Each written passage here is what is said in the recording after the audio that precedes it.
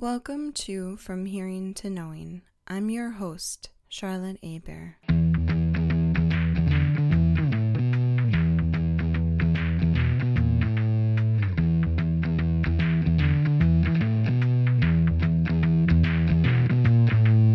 How memories form and fade. Strong memories are encoded by teams of neurons working together in synchrony. This research was brought to you on August 23, 2019, via Science Daily from California Institute of Technology. Why is it that you can remember the name of your childhood best friend that you haven't seen in years, yet easily forget the name of a person you just met a moment ago? In other words, why are some memories stable over decades while others fade within minutes?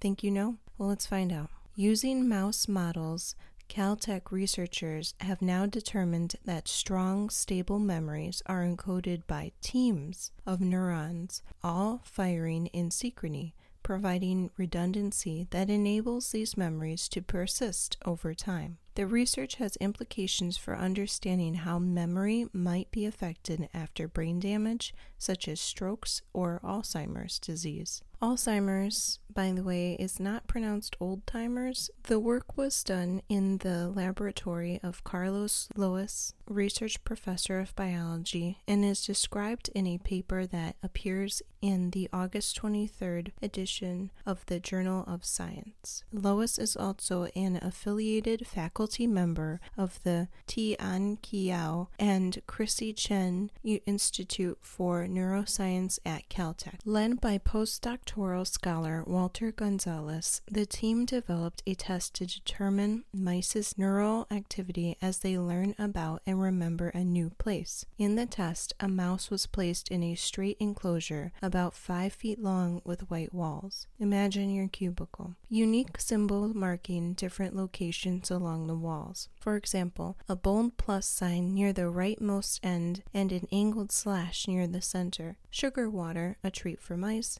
and hummingbirds, was placed at either end of the track.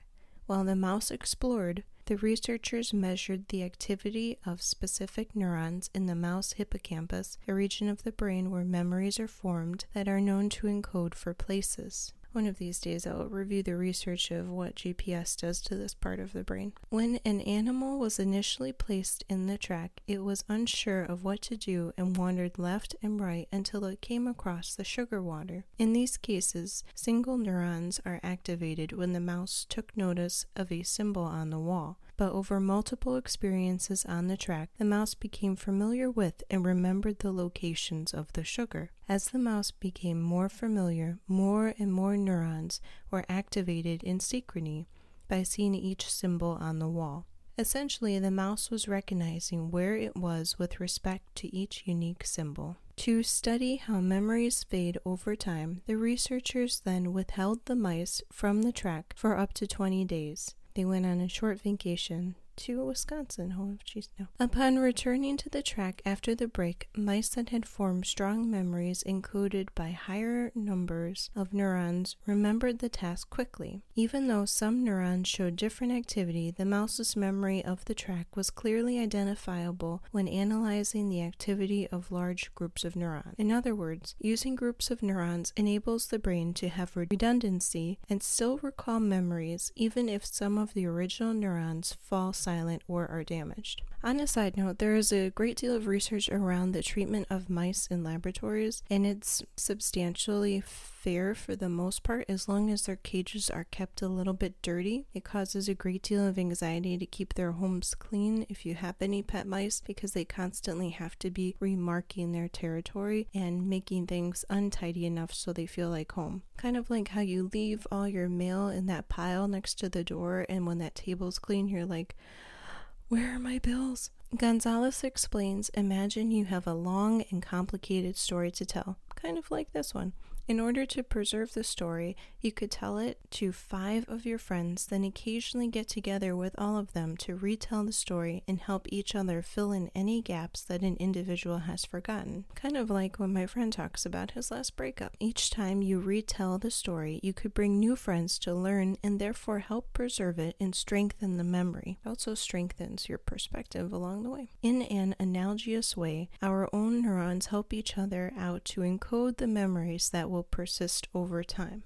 Memory is so fundamental to the human behavior that any impairment to memory can severely impact our daily life. Memory loss that occurs as part of normal aging can be a significant handicap for senior citizens. Moreover, memory loss caused by several diseases, most notably Alzheimer's, has devastating consequences that can interfere with the most basic routines, including recognizing relatives or remembering the way back home.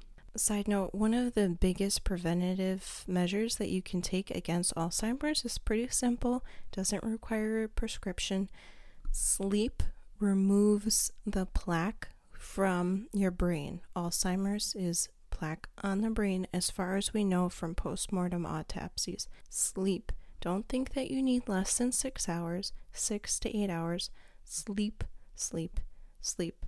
Not during this podcast, but sleep. The work suggests that memories might fade more rapidly as we age because a memory is encoded by fewer neurons. And if any of these neurons fail, the memory is lost, similar to circuitry. The study suggests that one day, designing treatments that could boost the recruitment of higher numbers of neurons to encode a memory might help prevent memory loss. For years, people have known that the more you practice an action, the better the chances that you will remember it later, says Lois. We now think that this is likely because the more you practice an action, the higher number of neurons are encoded in that action. The conventional theories about memory storage postulate that making a memory more stable requires the strengthening of the connection to an individual neuron. Our results suggest that increasing the number of neurons that encode the same memory enables the memory to persist for longer. Side note before I end, you can't catch up on sleep on the weekends, by the way, so you have to be relatively consistent. I would love to do a podcast in the future on it. It's honestly one of my favorite scientific topics. And there's also a insomnia trick that I know where you just list off names of things based on category, like fruits, A through Z, men's names, A through Z, cities, A through Z, and slowly you'll fall asleep. Works for me every time. The paper is titled Persistence of Neuronal Representations Through Time and Damage in the Hippocampus. In addition to Gonzalez and Lois, co-authors are undergraduate Han-Wen Zhang and former lab technician Anna Harutiyuan. Funding was provided by the American Heart Association, the Della Martin Foundation, the Burroughs Wellcome Fund, and the Brain Initiative grant from the National Institute of Neurological Disorders and Stroke. Materials provided by California Institute of Technology, originally written by Lori De Jose. Note, content may be edited for style, length, and dark or dry sense of humor. Thank you for listening to From Hearing to Knowing.